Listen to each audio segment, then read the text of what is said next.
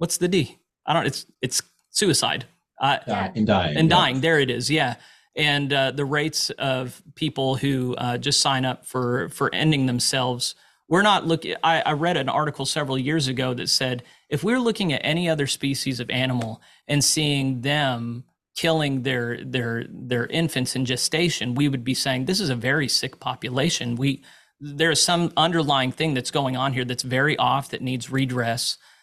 For some reason, we can't look at our own species that way and go, something is very wrong here. We need to adjust course. This is not going well. Rather, we put all this time and energy into justifying this practice that is self-evidently heinous. So you have the patience for walking with people through this. I've seen another strategy being just finding people on the street and then showing them informational videos on the process of abortion and what it entails. And for a lot of people, just seeing the process, and they're not gratuitous videos, they're often just diagrams and stuff, but just learning about the process is often enough to turn a number of people off against it. What are some other compelling ways of thinking through these topics that you think are helpful for people who maybe haven't thought through these things very much? Well, I'm glad that you mentioned the difference of killing the unborn versus anybody else. You say the main difference is you can't hear their screams, which is true. I think another crucial difference that makes it feel entirely different for many people is the fact that they are inside another person. Mm-hmm. And there is no other minority group that's been oppressed, that's been dependent on other people in that way. And this sense that the general population has right now, this overall good sense of wanting equality and wanting human rights, sees the unborn, sees the woman, and sees a conflict of rights going on. And we have to parse out, well, whose rights win out in that situation? Because the woman may claim, yes, it is a human being. Mm-hmm. Yes, it is in the Club of Equal Rights. Yes, if it was anywhere else, I wouldn't have the right to kill it. But my body is sacred, and what I do with it should be my only choice, only my choice. And that type of argument, that type of perspective is the one that's becoming more and more common over the last few years. Because it is the strongest type of pro-choice argument, bodily rights arguments, to say, yeah, sure, we'll give you that it's human. We'll give you that it has rights. I can kill it anyway because it's in my body. Mm. And those the implicit thing being my rights trump this baby's rights. Exactly. Which is a Nietzschean argument in that it is, I am stronger and mightier, right? It's based on strength and ability, right? It might be in some cases. Okay. I don't know if it always matters exactly why they think that, just that they think that they can do whatever they want with their body, even if it were to harm somebody else. Okay. And even that perspective splits up into two kind of categories, one of which was what I was describing in the article.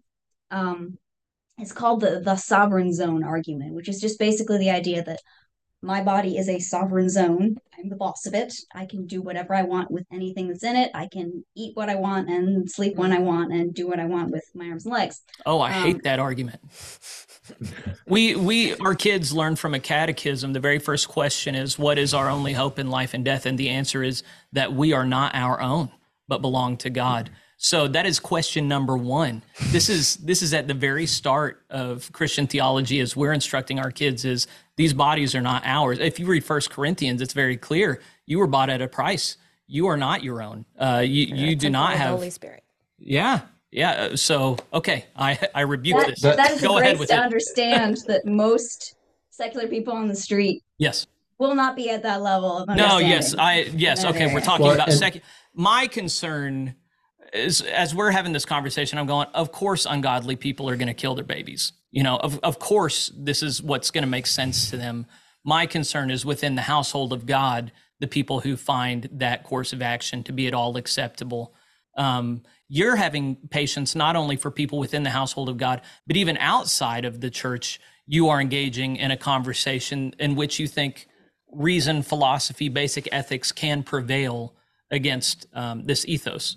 So I Yeah, admire you very much for that. and Keep that's going. I something to derailed. Go ahead, Nate. Sorry. well, and that's something to note about everything that Holly and I kind of put forward as arguments. We haven't actually referenced the scripture. We haven't referenced God. We haven't referenced anything on the spiritual side. Obviously, if we're talking within someone within the church, you can use those things. Mm-hmm. Um, You can appeal to the authority of scripture and theology because that person respects those sources of authority. but Mm-hmm. we also recognize that not everybody who we talk to is going to recognize those senses, those authority positions, and so we've kind of worked within these arguments to boil down to say, all right, if we don't have if we had no Bible, we had nothing else. Let's just say, what does this person agree with? Where's the common ground that we can find? And let's go from there. And so that's why we use reason and say, all right, do we agree that there is such a thing as equal rights? Yes, great. That's common ground. Let's work from there. Do we agree that it applies to everyone that we see in our neighborhood? Yes, we agree. All right, let's work from there. Instead of trying to say, I believe this, and even though I know it's true, which Mm-hmm. I do, Yes. everything that you said, I believe, I agree with that catechism. Um, that's not going to change anybody's minds No, who yeah, you're isn't right. Yeah. already in agreement with Yeah, And Christians are you might known for entering a conversation with, "Oh, I feel strongly about this, so you must give in to me." And that is a fundamentally flawed way of being in relationship with other people. So you guys are totally right to start from common ground. And it's not that we can't share a world with people who don't share our convictions. It's that we have to share the world with them. And so can we negotiate the terms of that sharing? And for you folks in particular, yeah, we have to negotiate that. So this is what that negotiation looks like. You're making this argument of bodily autonomy, or what was the term? It involves sovereignty. Yeah. the sovereign zone. I Sovereign wanted to zone. say first though that you might be interested to know that there is a hefty body of pro-life atheists and agnostics who do hold to pro-life reasoning just because it is logically consistent, and they believe in people and they want to uplift people, and there's actually a thriving organization, Secular Pro-Life, who's been very active lately, who brings in the non-religious but firmly pro-life and gives them an avenue for action. So I think that's really cool. That is Um, interesting. Yeah. Yeah. This has been something that, everybody knows that libertarians are godless, right? So I'm joking. My sensibilities are kind of libertarian, but it's been something that's really divided modern day libertarianism, because for some people it's the mother's right. And then for some libertarians, it's obviously babies have equal rights. So I want to come back to the sovereign zone. I love that term, even though I hate the concept. But let's be clear. Is there any medical condition necessary in which the solution is to abort? There are obviously scenarios like ectopic pregnancies where a fetus is a risk, a harm to the mother's body.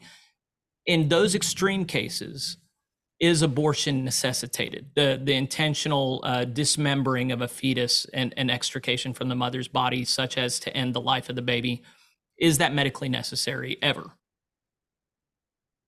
I don't believe so. Now, there are always very weird outlying situations that could come up.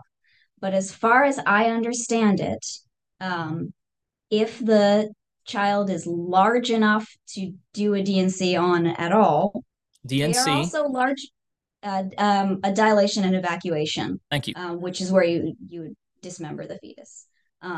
If the fetus is big enough to do that, then they are also big enough to do a C-section or to induce labor and to at least give them a shot at surviving outside the womb. If it is in fact the situation where the mother will die if she continues to be pregnant, which is also very rare, but if that happens, you can still treat both patients with the respect due a human being. You do not have to dismember anybody.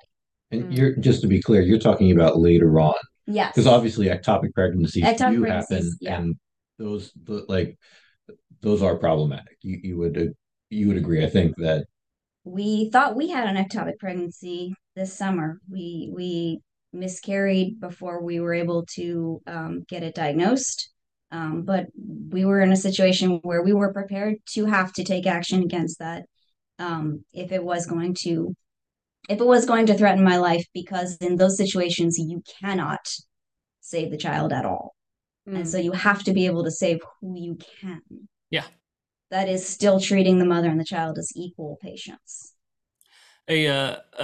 A stat that I failed to bring up earlier, but it figures into this as well, is we can do comparative analysis of countries that have no toleration of abortion versus those who do. Those countries that have outlawed abortion do not have higher maternal mortality rates at all, and in the case of some, actually have higher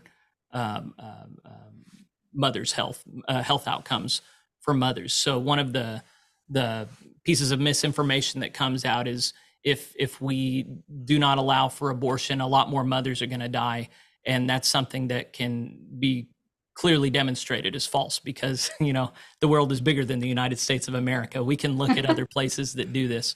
So let's hop back into the line of thinking that you were doing earlier. You were talking about the sovereign zone and the fundamental conviction that a lot of women have, in particular, that this is my body, I can do with it what I want. Yes. And so when somebody is making a sovereign zone argument, claiming that they can do whatever they want with whatever is inside their body, that can often be shown to not be something that is consistently held by the person if you suggest more and more extreme situations. So that's often something somebody might say about having an early term abortion. Well, it's my body. All right, but what about late term abortions? What about 9-month abortions? What about right before giving birth? Where is the fetus then? Where is the unborn child then? It is still as much inside her body as the 6-week embryo was. Right. So you have to be consistent. You have to be willing to say that you are in favor of abortions through all 9 months. You have to be willing to say that you are in favor of abortions for any conceivable reason, like the baby is a girl and I don't want a girl. Oh, yeah. Or the baby is a race that I don't want to have this baby. See, and that sounds Nobody wants to bite silly. That bullet. That sounds really silly to some people until you learn about Chinese demographics, where they have controlled the population very intentionally, and the female population is underrepresented in the huge demographic strain that puts on a country. And yes, it's been done for racial reasons as well, although we can't point to such a clear example as China. So there are some things that just seem so outlandish and outrageous to people who are not very historically or geographically informed. So these are real things, real concerns. They are, but they're not things that the average American has their conscience attuned to. Right. So it would sound strange to them, and because they are used to hearing about women's rights and rights for racial minorities, they would be quick to resonate with, oh no, you can't kill a baby just because he's black. You can't kill a baby just because she's a girl. Their moral compass is on point with that. That's not something that they would be confused about. So if you're holding to a sovereign zone view, you have to be willing to accept any abortion at any time for any reason. Okay. You would also have to be willing to say it's all right for women to like take medication that would be harmful to her child in utero for any reason. Or do meth. This is where it's a really powerful kind of teaching, even though it's a thought exercise, really. But if people, because some people are willing to bite the bullet and say, all right, if I'm going to hold to a sovereign zone that says essentially my body, my choice, right?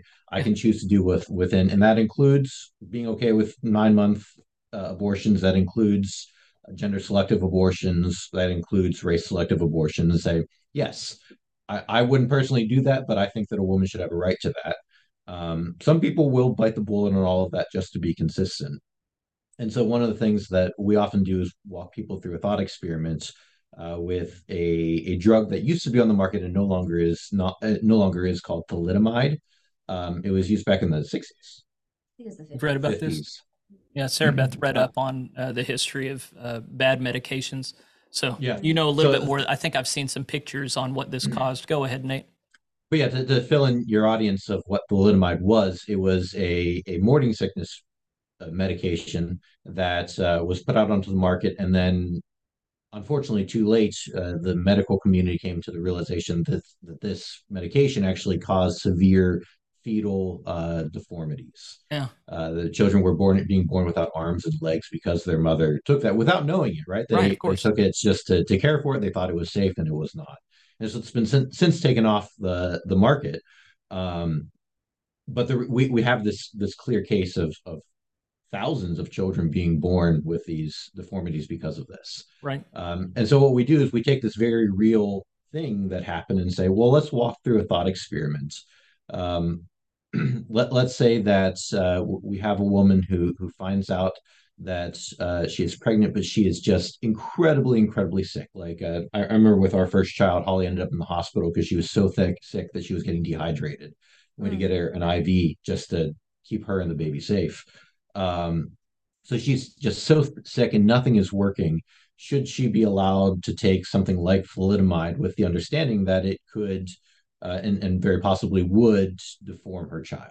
Mm. And so because again, it's sovereign zone, should she be allowed to put in her body what she wants?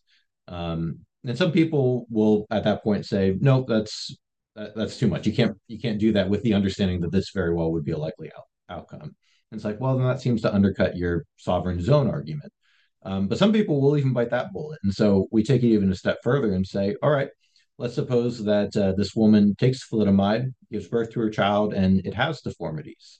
And so she's dealing with this child who has severe disabilities and she's caring for it, but she finds that people are really caring for her. She gets a lot of help. People are coming along, and this baby is loved so much more than perhaps she might have been if she had been born healthy. And so she gets pregnant again. This time she's not sick, but she sees how wonderful it's been. She loves the attention that she's getting because of this disabled child. Let's say that she wants to take thalidomide to purposely deform this child. She wants to This have is a crazy child. situation. We're going to crazy town. Nobody would do this. Nobody would do this. But this is Okay. a thought experiment, right? This is insane, And but let's right. do it. And say, well, let's say that she wanted to purposely deform her child. Should she be allowed to do that? And at this point, most people are like, well, absolutely not, right? Because again, it's crazy. No one would think this. You would have to be really messed up in the head to want to do this to your child. But again, it goes against the sovereign zone. If the sovereign zone argument is I can do what it's my body, my choice, then logically speaking, you should be okay with this woman doing that for that reason. And this is why we think the thalidomide argument is so powerful, is because with this milieu of abortion being just okay, people's people's moral compass is kind of messed up. But when it comes to like disfiguring children, people's moral compass are pretty well set on that. And so we put people in the uncomfortable position of arguing that it is not okay to disform your child, but it is okay to dismember them. Ooh. You can't Ooh. sit with that.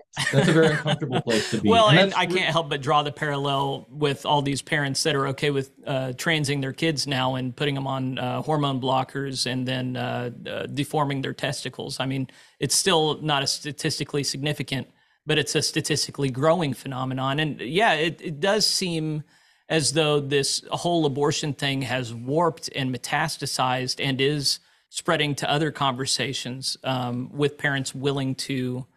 I bought this book, I haven't read it yet, called Them Before Us, and showing how the Western Project for the last several decades has been parents putting themselves first and using their children as a means to satisfying their own happiness, which as a culture, it seems to me pretty plainly that we have been doing that and continue to try and justify that. So abortion is one side of that, but there are a number of other ways in which it's transpired. We shouldn't spread out, though. We should stay focused on abortion. I'm correcting myself here, and you guys, yeah, he needs to correct himself. I know that there are some practical things that people can do if they're won over by this argument, or if they're already on the same side and they've just been listening for support and Encouragement. encouragement. So we will end with the things that anyone listening can do, organizations that can support. But I think it is important. Who knows if we're going to have this conversation again. You guys are much more attuned to what the conversation in America currently looks like and where you anticipate it's going, and what it is that people need to think about and hear. And let's not be particular about the Global Methodist Church, but as we're just thinking about the American audience more broadly, post-Christian, is there anything else? We've kind of walked through basic philosophy, basic ethics of standards that can be upheld to apply human rights. So either you just give up on human rights altogether and it's a Darwinian competition of the fittest, do whatever you want as long as you can get away with it legally, or there is a human rights principle at stake that you guys sit pretty firmly on, protects unborn life. Are there any arguments to what you've lifted up here so far that abortion advocates could level that we should go ahead and anticipate and dismantle as well, so they're just left with nothing? There is one more bodily rights argument that I think we would be remiss to leave out because it is growing in popularity. Okay. And I can respond to it in about a minute, so it won't take much of our time. Yeah, we're not in any hurry. The other sovereign zone argument that is very common is called the right to refuse argument. And this is different from the sovereign zone in that it's simply saying, I don't have to give life support to another person with my body. I can say no to that. I'm not obligated to help in those circumstances. And there are all kinds of wacky thought experiments that you could go into, but it boils down to being very, very simple. Even in situations of pregnancy from rape, which is very tragic, but it certainly does happen. And I want to note on the side that it's something that people should be extremely sensitive to should it come up in conversations. We never want to come across as though we do not care about rape victims or that rape isn't a serious tragedy. But if that is clear, that even if somebody's concerned about a situation of a pregnancy in the case of rape, and saying, well, I didn't even consent to the creation of this child. I have no involvement in that. I do not assent to my body being used in this way. The basic way to counter that is to look at the fact that your options are not you do not have the right to refuse option. You can't just say, I'm not going to help this person. You can only help or violently kill. Pregnancy is this weird dependent situation that nobody else is ever in with another human being, which is why the thought experiments can get really weird, is that you are never in a position where you can simply say, I just don't consent to help them. You have to either help them by maintaining the pregnancy until you can hand off the baby to somebody else, or you can violently kill the baby. There's no neutral path. Mm-hmm. Yeah, you can't. A woman, as amazing as a woman's body is, she can't just close off all the things connected to the baby and let it suffocate and die, as reprehensible as that also would be to me. Right. It's still not something that's possible. It's simply advocating for a nonviolent solution. Yeah. Which most people can get on board with. Most people are in favor of nonviolent solutions. Mm-hmm. But there is no nonviolent way to end a pregnancy. That's a good one-liner. You guys have some good one-liners. I like it. What was the one before about dismemberment? That we're against deforming, but not against dismemberment. What, you said it better than me. Oh, you mean with the thought experiment? Yeah. Yeah. Oh, yeah. So we put people in the uncomfortable position if they say no, a woman shouldn't be allowed to take thalidomide to purposely dismember or to deform their child, and say, all right, you are against deforming your child, but you are for dismembering them. Dude, that's such a good And one-liner. I hope I remember. If nothing else, I'm going to hold on to that one today. Well, and to give credit where credit is due, we want to make sure to establish that we didn't come up with these. Nope. Yeah. We're not that creative or smart. These are mostly drawn from the work of Justice for All and the Equal Rights Institute. Yeah. Actually, those two, all of the bodily rights arguments we brought up have been mainly worked out by a philosopher named Tim Brom, who has worked for the Equal Rights Institute. It's a good friend of mine. So yes, the Equal Rights Institute is a great resource for learning about all of these arguments in depth. We have just scratched the surface. For anyone who's inclined to be disingenuous or contentious, I know a number of people will hear y'all talk about this and go, "Oh, they trained for this. They're ideologues. You know, they've been given a script. They're following a script. You know, they're doing this as a means to power. They're avatars of a political ideology." To which the pushback needs to be, look, we can know something is true and still need help explicating how it's true. You know, even when the truth is self-evident, that does not mean that we magically have the vocabulary and the thought structure to be able to explain it to people who don't share in it, you know? So the fact that you guys have gone to such lengths to learn how to connect with people who have such a fundamentally different worldview is not a sign that you're seeking to manipulate or disingenuously move the conversation in a certain direction. It's more that you've used everything you can at your disposal to learn how to connect with people and seek common understanding. So it's an admirable thing.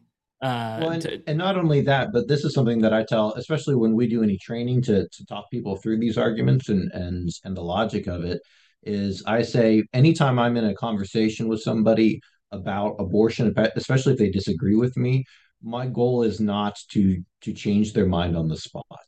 Most people don't do that anyway. Right, exactly. My job is to and we use, again, stealing language from other people, put a pebble in their shoe. I don't know if you ever had a rock in your shoe, but like you can ignore it and you put it into like the arch of your foot and you try to, but eventually you're just gonna be like, fine, I'll take my shoe off and deal with it.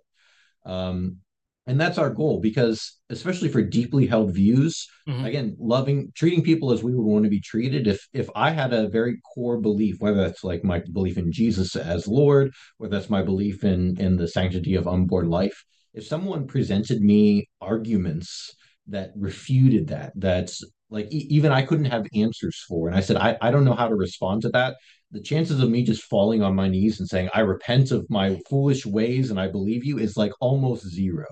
What am I going to do? I'm going to go back. I'm going to talk to my mentors and my pastors and my friends and my wife and say, I don't know what to do with this. Help me. And so the chances of us just making converts on the spot is unfeasible in a lot of ways. And so we say, no, our job is to be faithful. This is what I believe. This is why I believe it. I'm going to articulate it with truth and grace. And I'm going to trust Jesus to continue to work grace in your life as well, just like he does in mine. And whenever you kind of have that perspective, it takes a lot of the pressure off. And saying, no, my job is just to be a good ambassador. It's not to force down anything. It's not my will to power. It's just me trusting that, no, I think I have the truth here and the truth will prevail. Yeah, the will to power is a distinctly Nietzschean phrase that's very much focused on bowling people over, bulldozing people with the strength of my position or personality. And the fact that you have this conversation in a decidedly anti-Nietzschean fashion, an invitational and critical thinking, conscientious matter, it makes the case as well. You know, it's not just that we have the conversation, it's how we have the conversation that matters, which is, you know, y'all wrote me a couple months ago and I was reluctant to do it because my spirit is not in a winsome or gracious place about it. I'm regularly just appalled at where our society is about it, and I've questioned how helpful I could be in the midst of such a conversation. So I appreciate you guys bearing with me as I'm a bit more raw and perhaps not helpful with it, but I think you guys are really helpful. I couldn't help but be curious earlier, Holly, when you were talking about being in the room with a collaboration where y'all came up with a new argument that was just fantastic. I want to know the particulars of that. Do you remember what I'm talking about? Yeah, that was the equal rights argument. Okay. Yeah, okay. The equal rights being, you believe that all humans should have equal rights. So what constitutes a human being? What grounds the equal rights that we all born human beings obviously have? Yeah. It can only be Okay, something so like humanness. very cool. Okay, so I feel like I've heard that argument several times. That must have been It's several gotten years ago that around. you came up Yeah. with this. Cool. Yeah. So what year was that? It was 2013. Okay. So when you have that conversation in a religious setting, of course the theological grounding for one deserving of equal rights is the imago Dei, one made in God's image. Is there any consensus on what constitutes the imago Dei, like what it is that must be in place in order for one to be an imager of God? I think having the sense of the Imago Dei being something that exists certainly helps make that kind of argument more strongly within the Christian sphere. Mm-hmm. I have thought about that too, whether there is any one thing that can establish precisely what the Imago Dei is. Yeah. I don't think we're going to get any closer than the humanness, that it is something beyond our understanding. I don't know if Nate has a more theologically informed perspective on that. Well, I would just inverse the question, right? So the question is, well, where does our equal rights come from? Well, we say it's from being human, right? And I agree that I think that the being made in the image of God is the humanness, right? Yeah. Those are one and the same. If you're going to argue those aren't the same, that's the burden of proof is on you, right? Now you're so what is it, right? Is it your breath? Does that mean people on ventilators like aren't in the image of God, right? Yeah, they've suddenly lost the image of God. Okay. Right. It seems silly. And so that's the only thing because we agree that, yeah, it's our humanness, the fact that we're part of this God's act of creation and making Adam and Eve is that. Yeah. And if you want to argue otherwise, then, well, I would love to hear your arguments on that. It is an itch I can't help but scratch, when trying to constitute the Imago Dei as over against other organisms. What is it that makes humans in particular so special? I do want to get more particular than an appeal to a self-referential humanness, but it is a slippery thing. I mean, at this point, I'm inclined to say anything with the right chromosomal structure that only makes sense with it. But of course, the scriptures don't even speak to chromosomes, so it's a tough ground. Anyway, we don't have to figure it all out today, and maybe that's besides the point. But I do, anytime I'm poking holes in one thing, I want to be able to show how my side is better. But I think at the end of the day, I'm still coming back to this metaphor of something wrapped up in the middle of the road that you can't tell if it's alive or not. If your response is, run it over, who cares? Then there's something fundamentally wrong with that position. I just don't know if I want to live in a world where that's the disposition of other humans, is to just eliminate things that they don't understand or fully know. I just think that goes in a number of directions that are just really upsetting. Sarah Beth, you've largely been just hanging out. Mm-hmm. How do you think you're going to reflect on this whole conversation later? Well, I'm just sitting here reflecting on like I personally would have a hard time separating my Christian identity in the midst of conversations with people. So I'm just sitting here struggling with that internally. I don't have any thoughts on it. I'm just like, wow, I don't know how we would do that. Yeah. Like if I can't appeal to what is our only hope in life and death, that we are not our own, but we belong to God, like I'm lost. And so I appreciate people like you who are more gracious than I am and can have conversations with people who don't, look to Christ as Lord and help them or seek common ground with them. Well, both of us were... Sorry. No, you. I didn't know you were going to talk. Go ahead, Holly. I just want to encourage you that the types of conversations that use these kind of arguments can absolutely build a framework, build a rapport, and get you to the mental point where it is easier to share your faith than it would have been if you hadn't already talked about these other things. So it's not as though we leave our faith at the door. Mhm. It's definitely there informing what we say, and often you can find a tactful way to work it in a way that's suddenly more effective. Yeah, we should work on that. And next time we talk about evangelism, I can say, look, if talking about Jesus is really uncomfortable for you, just talk about abortion first, and then you can get into Jesus. I'm glad you knew that was kind of a joke, but I think that's right. Connecting on meaningful things that people don't necessarily have the same reactive defensiveness to. Although abortion and religion are just right up there together, aren't they? Golly. Mm-hmm. Well, who do we want to plug as people are listening to this and thinking through it? If somebody is wanting to kind of make their own individual, I think some people just go, well, I need to vote the right way, and I need to, just hate on people who disagree with me. No, there's a lot of things that you can do on the ground that actually impact the world that we live in with respect to the sanctity of human life. What are some specific things that you guys would encourage? A couple things before you do the NADC. Yeah, I think you should. Well, so for one thing, obviously we're big proponents of knowing the arguments.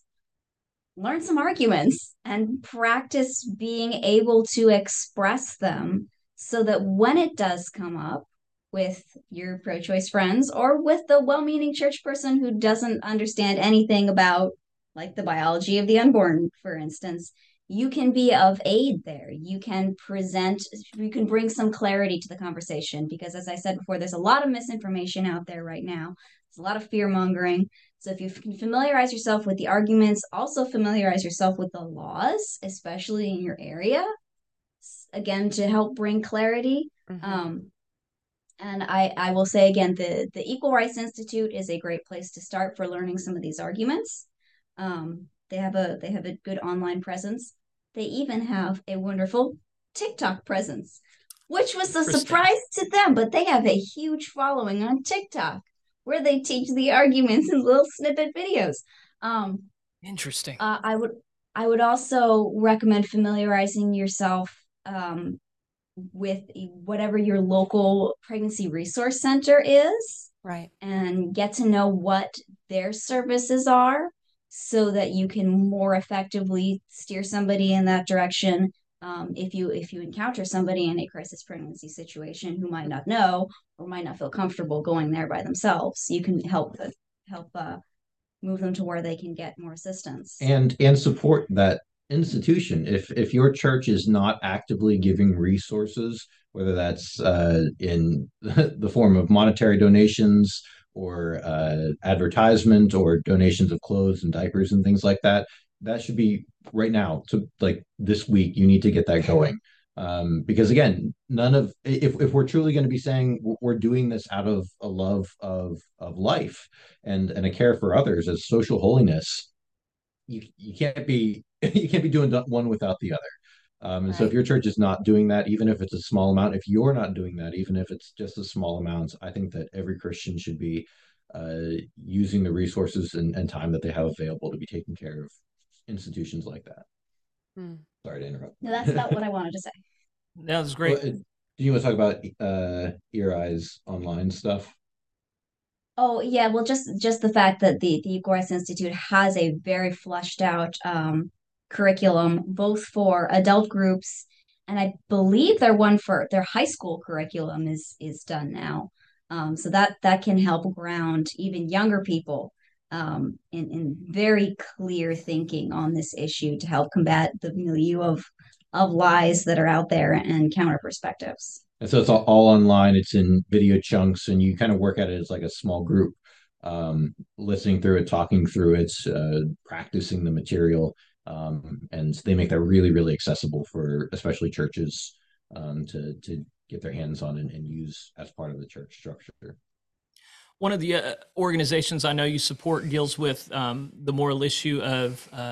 So we, in our context today, fertility rates are dropping. A lot of people have a hard time conceiving. In vitro fertilization is a method that was developed and has been perfected over time that requires getting a number of gametes from the male and female and fertilizing many of them, but then choosing one or two of them to bring to gestation. And then sometimes they're thrown out, and then sometimes they're frozen ostensibly to be used later. I should say on the front end, I just find IVF really problematic in a world where so many children need to be adopted. I just don't see much of a good reason for it. Children that have already been born and need loving homes. But even so, we're living in a world where tons and tons of fertilized eggs are just sitting. And so I wasn't even aware that there was an organization working with those until I learned about you guys actually working. So tell us about that. Yeah. Go ahead. Okay. I'll jump in if I'm really excited about this because this is something that I didn't even know existed until I met Holly. And I've kind of got all on board with it because I think it's amazing. But yeah, like you said, with IVFs, they don't require fertilization of lots and lots of embryos. But the cost of IVF kind of precludes that being done because it's so expensive. You want the highest chance of getting pregnant, and so Success they rate, yeah. will fertilize the most that they can, and then choose the healthiest ones for implantation, and save some in case the family wants to have children later on as well. And so what happens with these frozen embryos that are saved for later, some families get to a point where they say, nope, we're done having children, we've got leftover ones, what do we do with them? And so yeah, lots of them do get discarded, and that's something that we would like to see an end to, because again, we believe that they have the equal right to life as any other human being. But until that happens, there are organizations, and the one that we worked with was the NEDC, the National Embryo Donation Center in Knoxville, Tennessee. And what families can do is they can actually adopt these embryos, have them inserted into a woman's uterus, just like you would with IVF, without creating additional embryos. And it's been really powerful process for us, because again, we haven't had problems conceiving. We have 3 children of our own, but we said we want to extend the resources that God has gifted us with a good home, a good job, to take care of another family's child. And so we went through that process. Unfortunately, we lost the twins that we did adopt. But it's a powerful, I think, Christian expression of our faith to adopt, and in particular to adopt these children that are often forgotten. But it's also important because few people know about it, and it's also a very good resource for people who do have problems conceiving and have fertility issues. A lot of times, doctors will push people right towards IVF and say, "Let's do this," which again is very expensive. You can run 40 grand to do IVF. Whereas this option is to both adopt and save a life, and it's also much more affordable than IVF. And so if you're watching, or you know anybody who is struggling with conceiving or having children of their own, this might be a really good avenue for them to look into, to adopt a child, to give birth and to care for it, while also making a big difference in the world. Yeah. It was a perfect blend of caring for the unborn and meeting my own sense of calling towards motherhood. Yeah. Because not only could I could care for these unborn children by making myself their mother. And they will live in our hearts always. And I think that even though ours passed away, it was not a worthless endeavor. I think it was still a very valuable ministry to extend to them, to give them a family, to give them a name and a home, and people to mourn them, and people to remember them. Sorry, we're gonna cry now. So yeah, we definitely plug the NEDC for all the good work. Their staff is top notch. I've never met doctors or nurses that were so invested in the work that they do, and so loving and caring of the people that they worked with. And their success rates are the best, literally the best in the world. I just saw they passed 1,400 live births of these children since they started. I mean, many of them do not implant, many of them do miscarry, but their statistics on how many do make it through the entire process is better than any other clinic. And I think they just broke a record recently of oh yes, last year the the longest frozen embryos to make it to being born had been frozen for 30 years. Oh my. Wow. So that was in national news. Our doctor was on TV talking about these 30-year-old babies. It was amazing. That was No, like it's really the month incredible. before we went in. It's incredible to live in a time where science is advancing so much, and you see amazing good things like that, and then you see the creation of artificial wombs and the prospect of children actually being made outside of a connection to a biological mother, which I just also find horrendous.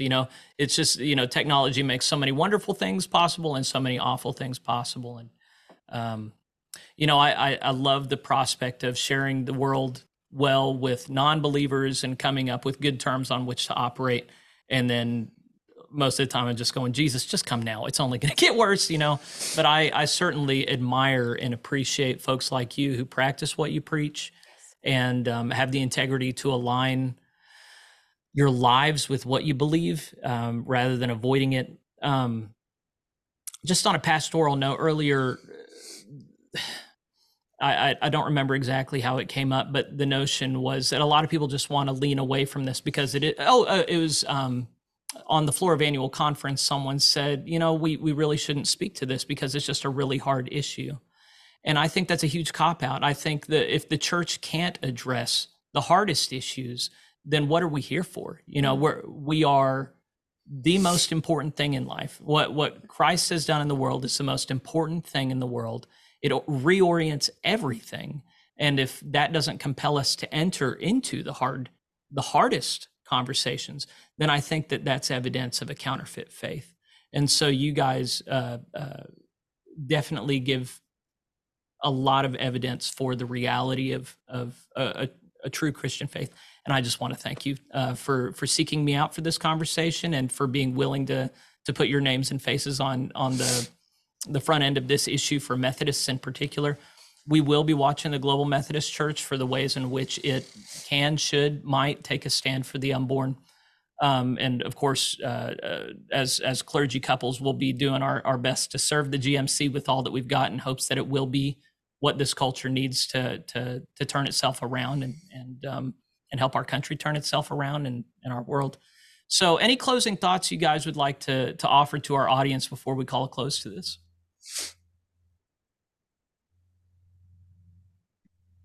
Just say if any of this conversation has stirred you, don't sit on that. Do some research, do some work. I think that stirring that you feel in your chest is the working of God's Spirit, and so don't get in the way of that. The opportunities are out there. Take some. Yeah. Well, God bless the Fugates in your ministry. And I know Sarah Beth and I are just really glad we had this conversation with y'all this morning, and we look forward to shared ministry in the future. Friends, we thank you for joining us on the Plain Spoken podcast. It's an operation put together by a hick in a tiny no-name town in Oklahoma, but we talk about big things, and I'm just so glad to have people who are interested in big, meaningful things. We could all just be phoning it in and continuing in on where we started, but I think we're at an inflection point in history where a lot of people want to make sure that they actually are on the right side of history, or even more importantly, on the right side of God. And so I just really am appreciative for people who've engaged with this particular topic. I know it's something that a lot of people get worked up about, and it obviously even stirs up some hardness of heart in me. And so thank you for bearing with me. And I do want to really push you hard to listen to the Fugates. And if you are moved to act, do what they said. I think they're a source of wisdom and conscience that is much needed. So be in prayer for them and their ministry, for the Global Methodist Church, for the Christian church more broadly, and for our nation. As I said before, I'm prone towards pessimism, but that's not where Christ calls me. He calls us to be salt and light. So God bless you, Fugates, for being salt and light, and the Lord protect us on our journey. Amen. Amen.